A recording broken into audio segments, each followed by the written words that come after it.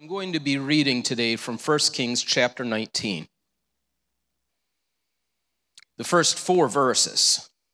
I'll be reading that out of the New King James. And Ahab told Jezebel all that Elijah had done, how he had executed all the prophets with the sword. Then Jezebel sent a messenger to Elijah saying, "So let the gods do to me and more also, if I do not make your life as the life of one of them by tomorrow about this time." In other words, those that had died, that's what would amount to him tomorrow at this time. And when he saw that, he arose and he ran for his life. He went to Beersheba, which belongs to Judah, and left his servant there. And verse 4 says, "But he himself went a day's journey into the wilderness. He came and sat under a broom tree," or a juniper tree, "and he prayed that he might die, and he said, 'It is enough. Now, Lord, take my life, for I am no better than my fathers.'" And, often when you hear this part of Elijah's story, you hear it run together with this second part. And I just wasn't feeling in my heart that I had the green light for that. And so I today am going to expound, if you will, on those first 4 verses. I love the fact that what had just happened is you just had this man of God after 3.5 years that the drought had ended, that he had just reported 14 to 16 miles on foot to get to this place, to get to Jezreel. And when he gets there, he is greeted with Ahab telling Jezebel everything that he had done. Now, Ahab was evil. Jezebel was reportedly even more evil. And what I love about this is this fact. The enemy knows God's power. Oh, I love this. He knows God's power, but what he tries to do is he tries to twist our perception of God's power here on earth. See, the enemy, he specializes in throwing accusation. And when he throws accusation, one of the greatest things, we can do so many things as Christians, but one of the things that I wish that we would see more in Christians is reminding the devil who we represent. When there's pushback from the devil, I just want to see God's people rise up instantly and be able to tell the devil, "No, you've got it wrong. This is where it is." The enemy knows that he cannot tear God down, and so what he does is he goes after those who represent God. We live in a world that is filled with buzzwords right now. There are worldly buzzwords that the enemy, I feel like, has given the script to the world to try to come against God's people, to try to discredit God's people, to get them to second guess themselves, really to get them to be quiet. What he wants to do is he wants to tarnish your image as a Christian because he knows that will tarnish unbelievers' perception of God. That's truth.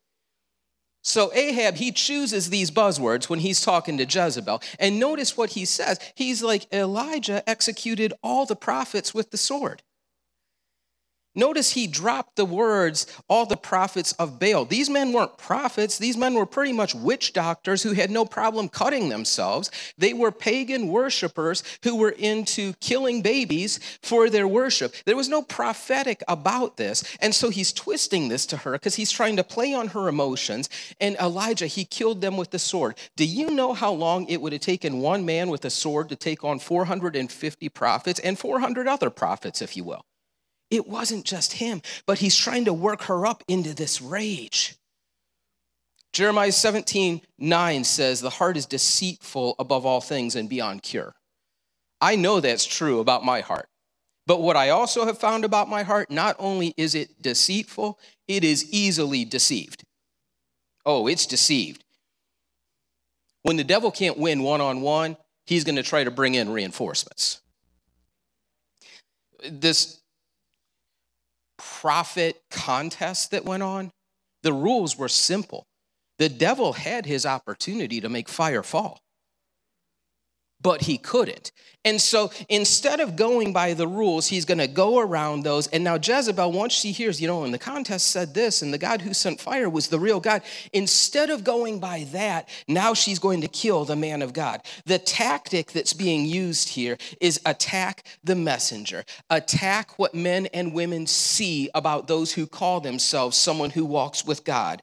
Through obedience, some of you have given others glimpses of Jesus Christ. Some of you, through your witness, have allowed others to see how Jesus works in your life. You have stood for truth in a world of lies, and the devil hates that. He wants to come after you. He wants to tear you down. He wants to intimidate you. But I need you to understand that there is no spiritual move that does not have a ripple effect. And so in those times when you have stood up, it's caused a ripple effect, and he hasn't liked that. It's almost like when you go to a pool with people who have their kids at the pool, and you ever see people and they get their flamingo float out, and they're just going to be on their flamingo float, and they're going to sit there with their Yeti cup and have a drink. I'm not pointing this at anyone. But, and the kids start cannonballing in the pool and it bothers people. They don't want a ripple effect. That's kind of where the devil is. He doesn't want a ripple effect right now because he's trying to relax and just watch your world burn. Looking at this, though, here's something you need to understand. The directives haven't changed. Your directive from God, your directive as a believer, to speak the truth, to declare the glory of God, to affirm when he moves in a situation, to broadcast his greatness among people. Be that person. Be that person. God makes the fire fall. It's my job to be faithful. There are times I can get ahead of God. We talk about that often here. And when I do that, it's almost like there's this wall that I'm going to hit. And Elijah's about to hit this wall. What I love when I read these verses, in verse, 3, and when he saw that, this word is lowercase, and this word's in italics. There's emphasis on it. When Elijah saw that Jezebel wanted to kill him. Now, understand this. This was during a time before technology had provided closed captioning. There was no closed caption. He did not see that. He did not see anything. He just got flustered here. There is truth in this, that in this walk, we're going to experience some lowercase and italicized that's. We're going to. That's just part of this. It's going to hit sometimes, and it's going to hurt sometimes. But when that happens, we need to begin to remind the enemy of the all caps kind of that. And with Elijah, he had a few of those moments that were that moments. Oh, you've got a queen Jezebel, she's after you. That's a lowercase. How about this one? That God, through an earnest prayer, did not send rain for 3 years. No, roll with that. That was it. Go with the next one. What about this one with that? That God sent ravens, who are birds that are not known to really share with one another, much less people, to feed you. How about the next one? That during a time of famine, that God provided a specialized brook, personalized just for you to drink from. The next one, the Elijah times, that God makes the fire fall. Roll with it. Many slides you got, I can go. Oh, that the flour and the oil did not run out. That God said, I'm going to have a widow who doesn't have anything provide for you, and you're going to be witness to the supernatural happening. That. What do we have here? The first recorded miracle of someone being raised from the dead, because Elijah went where God told him to go and did what God told him to do. That. What do we have another one? Oh. A cloud the size of a man's hand. Hasn't rained for 3.5 years. The audacity of faith to say, go look in the sky, go look again, because my God is going to send the rain. And then finally, not just that, but the sky grows black and there's abundant rain, the kind of rain that means bring your galoshes kind of rain that's coming down. When I have been there and I have seen that, no one can tell me that my God can't.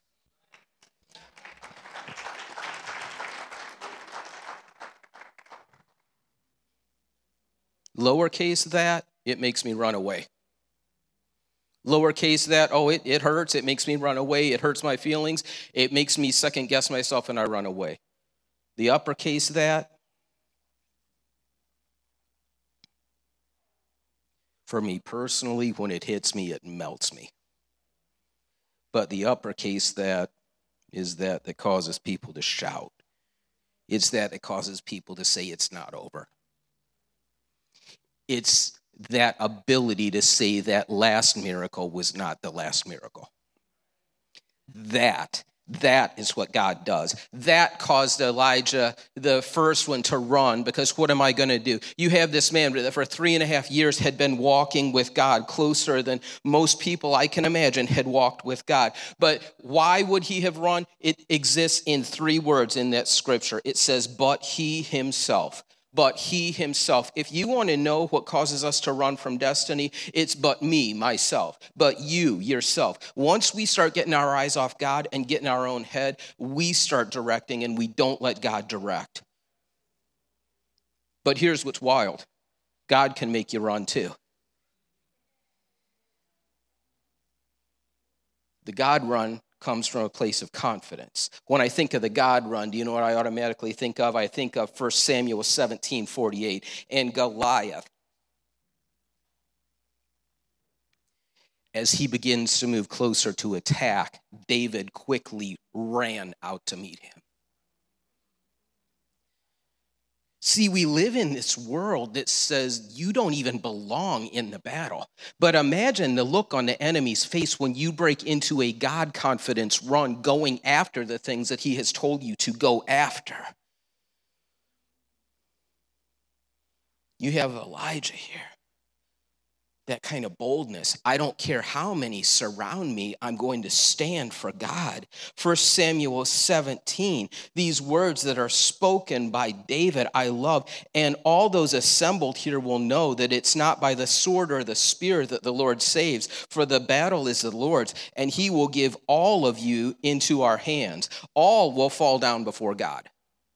I'm going to fall down on my knees before God. All are going to fall. Every enemy that raises itself up before God, when Elijah gets in his own head and he himself, he doesn't just run away. He runs ridiculously far away. It says 80 miles.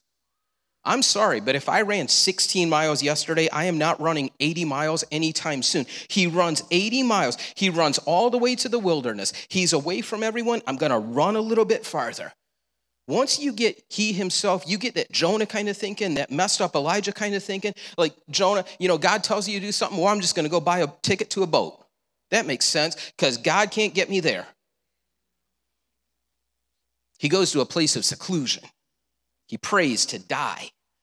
Both Jonah and Elijah, they're these heavy hitters, but both of them came to frustrating points in their lives where they were saying, this is just too much. I just want to die. Some of you spiritually, and I'm just going to be real, you are at places where you're just like, I don't even know what this means half the time, and I am just ready to give up on it. I'm ready to walk away from it. And that's bold talk from a church, but these are the kind of things that when you talk to people and they're real about things, you hear the real sometimes.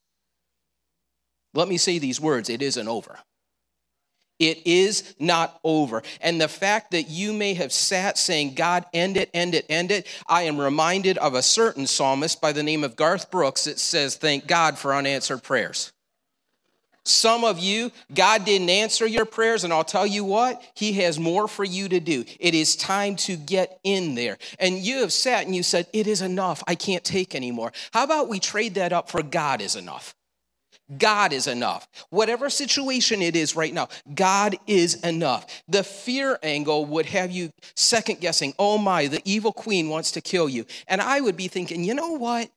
And I'm doing the math, 450 plus 400, that's like 850, give or take a few, because, maybe we didn't count everyone. If they didn't kill me, then this queen's not going to kill me. And I think that's what we need to look at. There have been things in your life that have seemed daunting, but you need to throw it in his face, and you need to say, you know what? This isn't the time. My God didn't bring me this far to abandon me.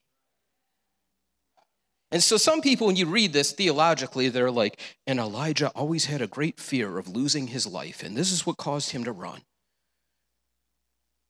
When I'm reading it sometimes, though, I almost feel like maybe Elijah ran because it didn't work out the way that he thought it would. Where's the revival? Where's the revival? Don't tell me you haven't asked that question. Where's the revival? Well, I've seen at the college campuses, where's the revival? Where's the revival?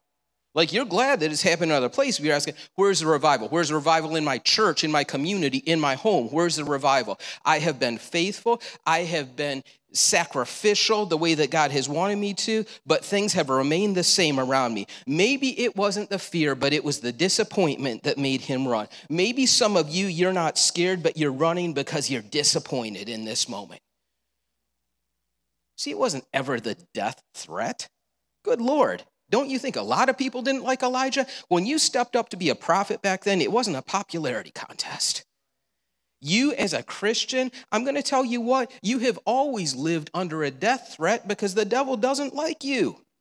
The thief comes not but to steal, to kill, and destroy. That is truthful right there. Good Lord, the devil hated me so much that he tried to end me before I was born. He's working overtime there. Maybe some of us have unrealized expectations. Unrealized expectations can bring down some of the most faithful at times. The Lord whispers things to you sometimes. And maybe this morning he's just wanting to whisper, just because he is not working the way that you think he should work doesn't mean that he is not working. Here I am telling an almighty God how this is going to play out, and here's an almighty God saying, you have no clue. But again, where's revival? Some of you, God, I did this for you. Where is revival? God, I've dedicated years of my life. Where is the revival? God, I've obeyed even when it was weird at times. Where's the revival? And Pastor Craig, he shared these 4 things, and what I love about the Bible is this. I love the practical wisdom that comes from God's word. And he shared, and he said, there are 4 guaranteed ways to burn out. And so if you're here today and you are looking for ways to spiritually burn out, follow these 4 steps. If you are looking for ways to not burn out, then don't do these things, okay? Avoid them. So here we go. Number 1 is wear yourself out. Wear yourself out. It hit me as I was praying the other day. David was not called to slay a giant every single day of his life because that wasn't sustainable. Some of the greatest things that heroes of faith did, they were not doing every single day. Like, you know, when you read that, it was like, and Moses went back and the sea part again and again and again and again. No. Because that would have worn him out. He had more things to do. And I say that because we wear ourselves out sometimes by trying to over-spiritualize staying in one spot when God is clearly saying, move on. Wow. I'll take that one. The second one is shut people out. You want to burn out spiritually? Then shut people out. It says in these scriptures that Elijah, when he went running, he left his servant. He did not want his servant around. You shut people out. Now, I should put a little star by that and be like, let me clarify. Don't just shut people out, but shut God's people out. Oh, see, the devil, he will send us people around us for any given season that can keep us down. But he knows that when you're around God's people, people who have your spiritual number, people who are your iron, if you will, people who are going to call you out on some nonsense, he does not want you to be around those people. That's the goal. You know, it's funny because I've had those times where I've just been like spiritually down and I'm like, yeah, like I don't want any Aaron holding my hands up so we can have the victory. Like I'm sulking right now. You know, I don't want no Joshua telling us that we can take the land because I don't want to take the land right now because I'm in a place. We separate ourselves from those who try to sharpen us. The third thing that he says here is to focus on the negative. You notice that Elijah says, I am no better than my ancestors. Now, this one bugged me. I'll tell you why in a second. Number 1, no one asked Elijah. No one asked. He just offered this. I am no better than my ancestors. In a way, here's what we can surmise that he's saying. They were not able to eradicate idol worship. They were not seeing this great revival that I'm hoping to see. So therefore, I'm no better than them. Why it bothers me is because I often say, and when it comes to this church family, that we stand on the shoulders of giants. And how dare I? How dare I take my mully grub spiritual place and project it on people who walked in places that I could never even understand? Their part of the mission was different than your part of the mission. If this is a spiritual race that we're running, could it possibly be a relay race? And your leg of the race is not going to look like anyone else's. You were called to be faithful because faithfulness will always speak life. It will always speak life, regardless of the situation that you are in. The last one is to forget God. Yeah, clearly, this is what the world's trying to do. You look around, every facet of the world, they are trying to forget God. But you're called. You are called. You have been called. 1 Peter 2, 9 and 10, you are a chosen people. You are a royal priesthood, a holy nation. You're God's special possession, that you may declare the praises of him who called you out of darkness into his wonderful light. Some of us need to understand that the stands we're taking for God, they're not rejecting you, they're rejecting him. But don't stop. Don't stop. The proof of God is everywhere. It is everywhere. And when people look, there's no way that they can't see him. People reject God despite the evidence for the contrary. Psalm 19:1 says, the heavens declare the glory of God. The firmament speaks of his handiwork. The other night, my cousin on Facebook had posted pictures. She's up in the Upper Peninsula of Michigan, and the northern lights there were so bright. And when I looked at that, I'm thinking, how can people say there is no God? You know, I see that picture of Ruthie, and underneath that bow somewhere, there was an infant. And when I saw that, I'm thinking, I know there's a God. I know there's a God. The evidence is there. Why can't they see what I see? Maybe some of you are crying out. You're asking that. Why can't they see? And here's the truth, because they are dead. Dead people can't see. Just like you and I were dead before Christ's saving grace got a hold of us. The Bible says, and you he made alive who were dead in trespass and sins. And so when we get frustrated with the world, it wasn't too far back when we were the world. And understand that it's hard for them to see. He brought you out of that, in which you once walked according to the course of this world, according to the prince of the power of the air, the spirit who now works in the sons of disobedience, among whom we all once conducted ourselves in the lusts of the flesh, fulfilling desires of the flesh and of the mind, and we were by nature children of wrath, just as the others. A hungry heart will always see God, church. Do you know what I've been praying lately? Because here's something that I admire. It's a weird, maybe a selfish prayer. I love when you are with people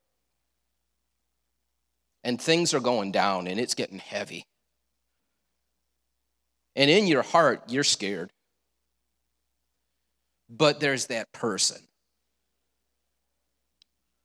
There's that one person that speaks with confidence of who God is. And everyone, whether they want to admit it or not in the circle, starts feeling the Holy Ghost. That's what I've been praying lately. That when it comes to those situations, that God give me the boldness in situations that may look dark, to be that one to speak your truth, to invite the Holy Spirit into the situation so that the atmosphere might change. That's what I've been praying.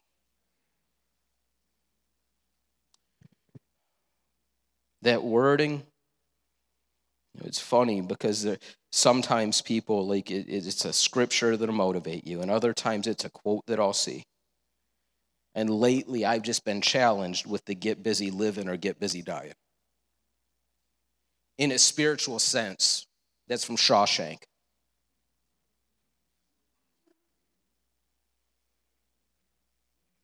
In a spiritual sense, that's where it is. I was just telling my wife the other day, when you hit a certain point in your life and you're doing the math and you understand how long people tend to live and you think, it's time to double down. It's time to get serious in a way that I haven't been serious before. It's time to leave it all on the field in the way that I haven't left it all on the field before. It's time to get busy living here. Because when I come to a place that I start to forget God, the truth is I start dying. When I start looking through spiritual eyes, when I get in me, myself, then I start dying. Romans 8:6, for to be carnally minded is death, but to be spiritually minded is life and peace. Peace, not just life, but peace. Oh, the God we serve. The God we serve and the things that he can do. And we can say, but the God that Elijah served, the Bible's not a storybook for that time. It is just as powerful as right now. And we need in boldness to say the God that I serve. I serve a God who can do this. I serve a God who has done many things. Because the directive, it hasn't changed. The God that I serve, he has not changed. The way that revival is going to come has not changed. I need to humble myself. I need to pray. I need to seek his face. And I need to turn from my wicked ways. It has never changed. And once I begin to do things, God will begin to work in the land in the ways that he does what he does. And what do I mean by that? I serve a God who can speak into nothing, and he can speak things into existence, according to Genesis 1. I serve a God, according to Genesis 22, that he can send a ram in the thicket, that when I think the story's about to have a sad ending, that my God says, I'm about to show you something that you haven't seen before. I serve a God that he can send thousands of an army home to leave one man with 300 without weapons, so he can say, I said the battle belongs to me, but do you really believe it? I serve a God who can give Samson one more push, strength for one more push. And some of you may feel like you're in battle mode. Some of you are ready to go. And some of you are standing there feeling like Samson, like you have been, this was the end, and one more push, one more push. Because here's the thing, I guarantee with God, it's not the last one. It is not the last one for you. I serve a God who will bend down and write in the sand when the stones are about to fly. I serve a God who could have whispered to call Lazarus out of a tomb, but he spoke loudly so that all those standing around would witness what was about to happen. That's the God that I serve. I'm going to close in a moment. Next week I'm going to jump into the part of this that seems to be my favorite part, if you will. But God's heart's always been for the one. He's going to show this to Elijah. His heart has always been for the one. It's always been a shepherd's heart from the very beginning. I need to say today to someone that's here that you're not too far gone. Let me clarify that by saying don't stay where you are. If you're in the presence of God, then his grace is able to do things right now. And I'm saying to you that someone needs to hear what I'm about to say, because there's this Elijah feel, I'm going to stay. God wants to remind you of his truth. There are times that God will really mess me up because God will use things that maybe you've said to other people, and he'll ask you the same question. He ever do that to you? How long will you falter between two opinions? Those are the words that Elijah asked on that mountaintop, but I would ask that today. You're either at a place where I've had enough or God is enough. It's one of the two.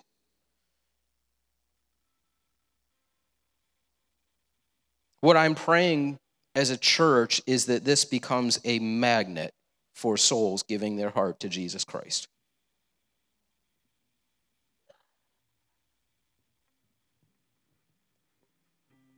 But I feel when I ask that God almost prompts me to say, do you think that it's going to be around this altar all the time? Or do you think it's going to be from the one-on-ones? Do you think that prayer is going to be prayed in a break room or a lunchroom, and then those people will come to this church and they'll be discipled? It may not look the way that I think it's going to look, but it's coming. It's coming. Something that hit me with the God is enough is Isaiah 54:17. No weapon that's formed against you shall prosper. And this second part, I often hear people misquote. And every tongue that shall rise up against you in judgment, thou shalt condemn. We often hear every tongue, and it will fall. You've heard people say that.